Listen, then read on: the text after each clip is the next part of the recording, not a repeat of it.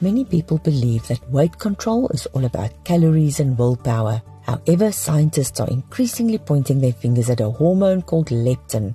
Leptin is a powerful and influential hormone produced by fat cells. It interacts with areas in the brain, thus inhibiting hunger and regulating energy balance so that your body doesn't trigger a hunger response when it doesn't need energy. The amount of leptin in your blood is directly proportional to the amount of fat tissue in your body. As we gain weight, more leptin is secreted from our fat cells. Unfortunately, with obesity, a decreased sensitivity to leptin occurs. This means that the brain does not respond to leptin as it normally would. You then require more food than necessary to feel full, and everything you eat is stored as fat. So how does one become leptin resistant? By eating a highly processed diet and living a stressful and sedentary lifestyle. It would then make sense to include whole, unprocessed foods in your diet. Avoid baked and fried goods, sweets and sweetened carbonated drinks. Exercise regularly, get enough sleep, and find ways to manage your stress levels. Remember that obesity is a multifactorial condition. There's not only one factor that causes weight gain. Calorie intake, exercise, stress, sleep patterns, meal timing, and your genetic makeup